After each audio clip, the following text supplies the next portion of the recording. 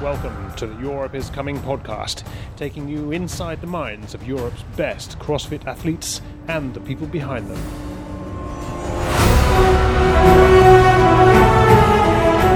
Hey everyone, welcome back to the Europe is Coming podcast. I'm Vicky McLeod. In this episode I catch up quickly with John Singleton, coach to Gabriele Magawa and Jacqueline Dahlstrom for a debrief on the Rogue Invitational. We chat about Gabriele's podium finish, competition strategy, the hospitality of Texans, how the rest of the field performed, and a whole lot more. So let's get to it.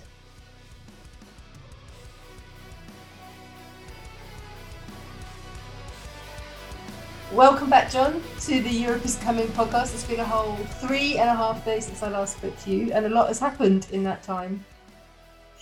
Yeah, that's very true. We had the Rogue Invitational, so we're Monday after the Rogue Invitational, and we are just about to enjoy a Texas barbecue at the gym we were training, kind of doing our Rogue Invitational prep at CrossFit Salado. That is so nice of them to invite you to a barbecue. Good people in Texas.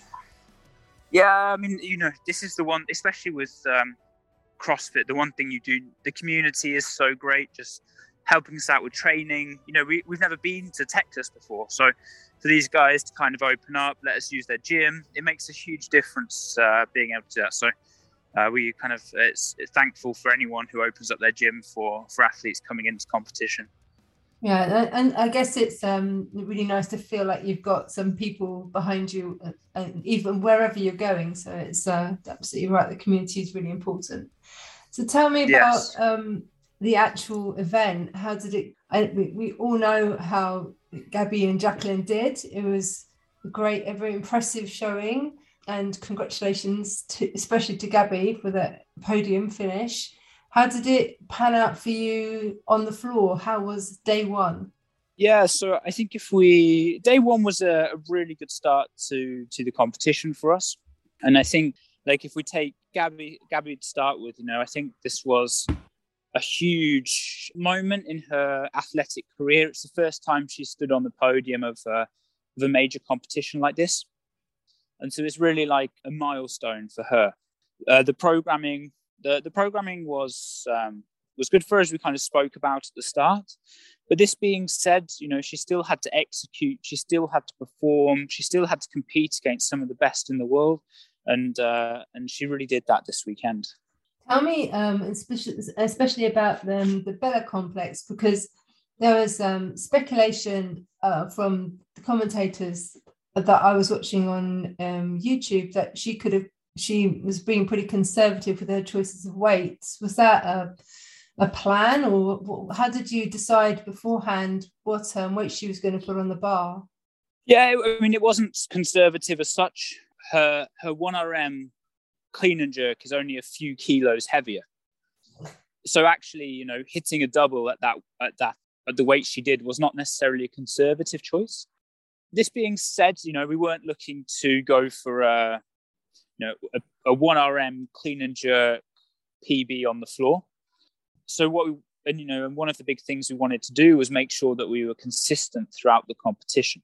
And so it was a little strategic choice. There was no need for us to go for a number that would be very risky. We took kind of a high level number that is still had slight risk to it, but we knew was in range, and that's what we went for.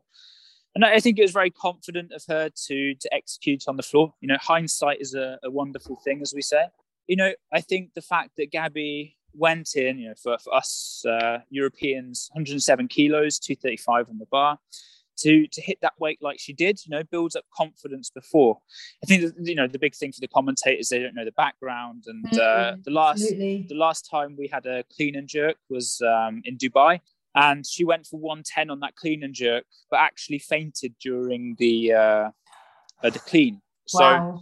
So this was actually quite a big moment for her coming back, and I think that actually in terms of things that we would change, we wouldn't be changing those weights. I think that was actually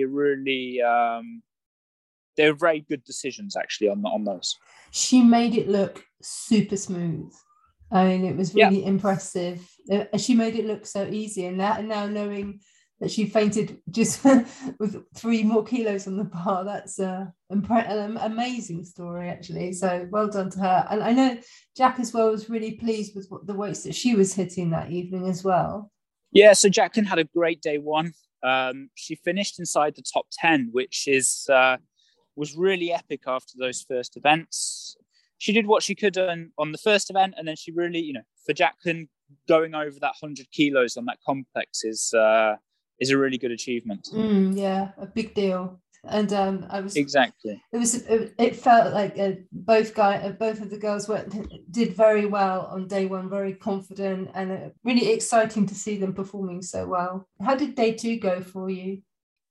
So the athletes went in a bit of different directions at this stage. So Gabby held that consistency, and kept hitting those, not necessarily event wins, but she was always consistent at the top, and that was extremely important moving through.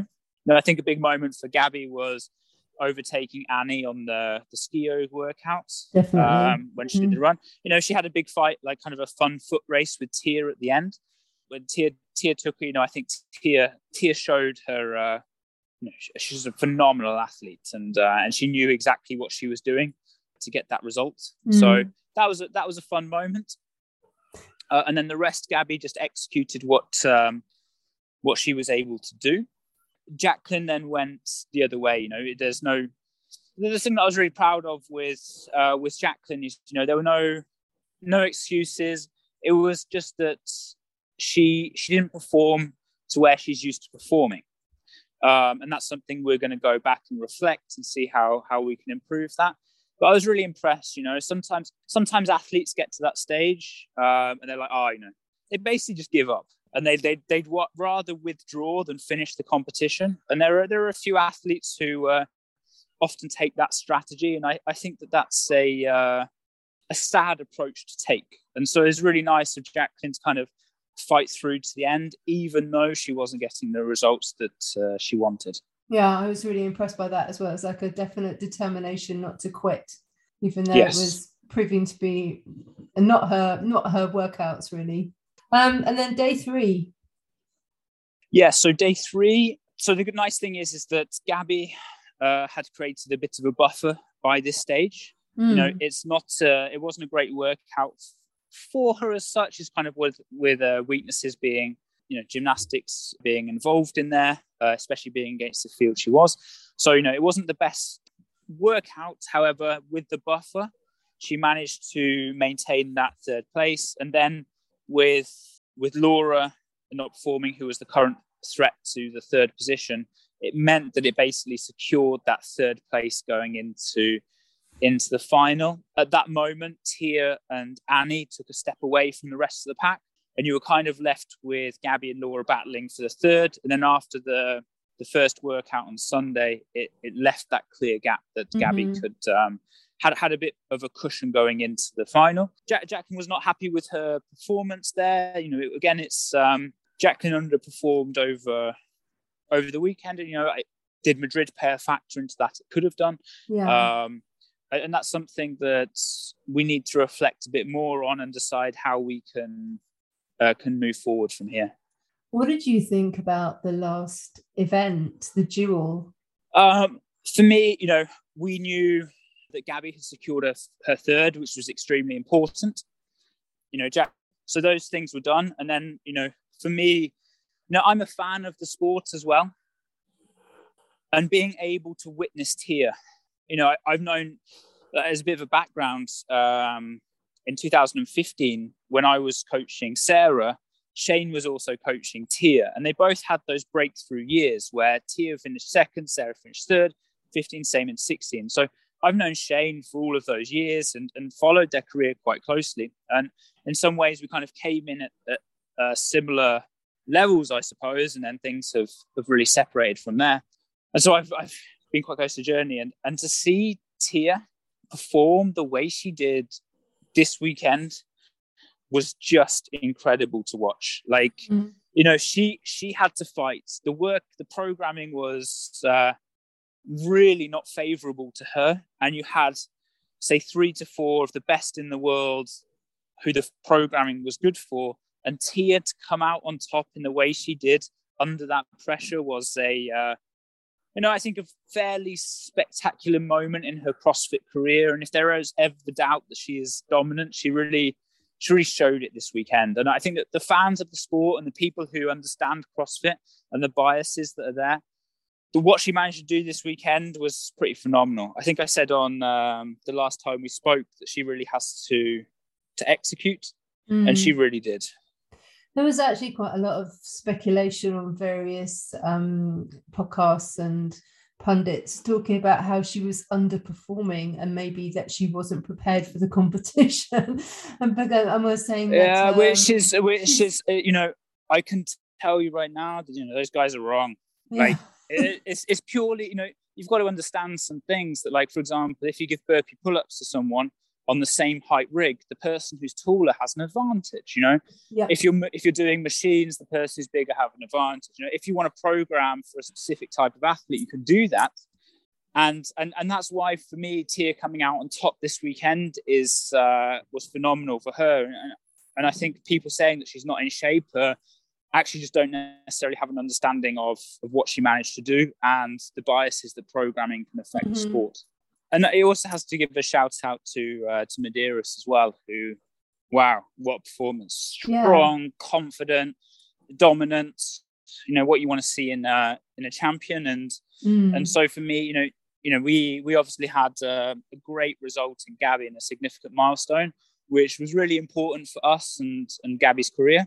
And then to see, Tia and Medeiros, as for me as a fan of the sport, to see those two do as well as they did this weekend was also super inspiring. What did you think about BKG's performance in the end? Because he didn't look like he was going to do anything particularly impressive on day 1 and day 2, and then suddenly stormed it on day 3, didn't he? Yeah, he's actually he's waiting at the barbecue for me right now. So. Oh, okay. See if we can get him on.